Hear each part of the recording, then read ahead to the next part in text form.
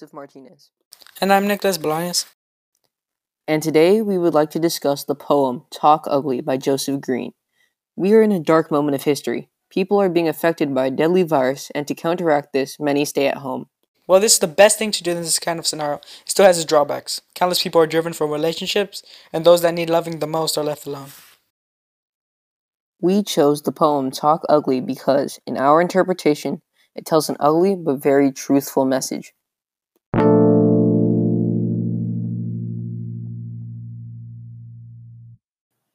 The last time I saw you alive, I wish I would have talked ugly to you. Said, put the straw down. No, I don't want to take another line. I should be writing them. My friend, you are a composer of music and magic. Instruct your limbs to serve a purpose greater than self-indulgence. Don't be fooled into thinking your pain has sharper teeth than anyone else's. I had a chance, but said nothing, because I was high. This is how I got started. A bottle of Jack and a mirror. Memories and scissors.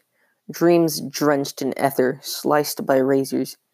Potential rolled like $20 bills, numbing the feeling on the tip of my tongue, that I and this tongue should be serving a greater purpose. In a last-ditch attempt at self-assessment, I looked at my life through the eyes of loved ones. They can see everything, especially the ugly. From years of drug use, from lying with to lying to angels. Friends I've forsaken, taking so much more than I've given.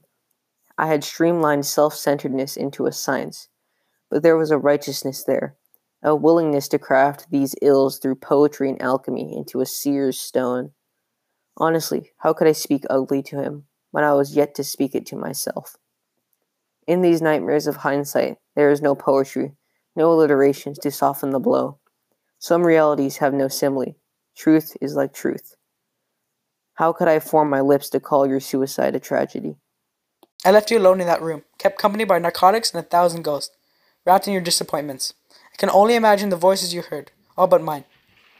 Smear makeup onto disgust if you must. Trust the truth is seldom pretty, but she is always beautiful.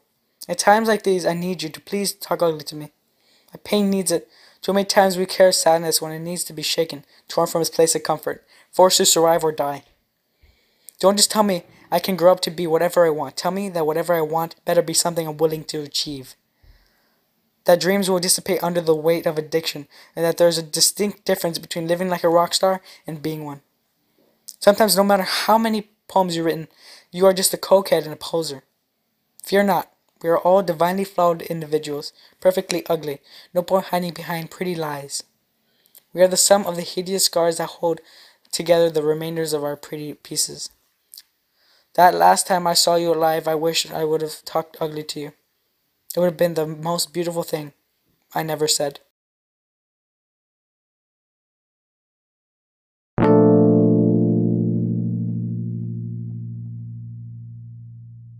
I like this poem because through its writing, it tells a very important message. I believe the poem describes the person telling the poem as a drug addict, talking about a friend or family member they lost because they didn't talk to or help them. I really enjoyed the ending because I think the author is saying that he wished he would have said anything to the other person, even if it was ugly. Just to speak to them one last time, no matter what he said. Yeah, and I think this stanza supports this theme. I left you alone in that room, kept company by narcotics and 1,000 ghosts draped in your disappointments. I really like this line because it uses a metaphor to compare the other person's multiple attempts to communicate with the writer to ghosts, unseen to the author because of his drug addiction. This poem tells a message that any words are much better than silence. So if you're able to talk to a member in your family or a friend during these trying times and let them know someone cares, you should. Because no matter what you say, it's much better to talk ugly than to not talk at all.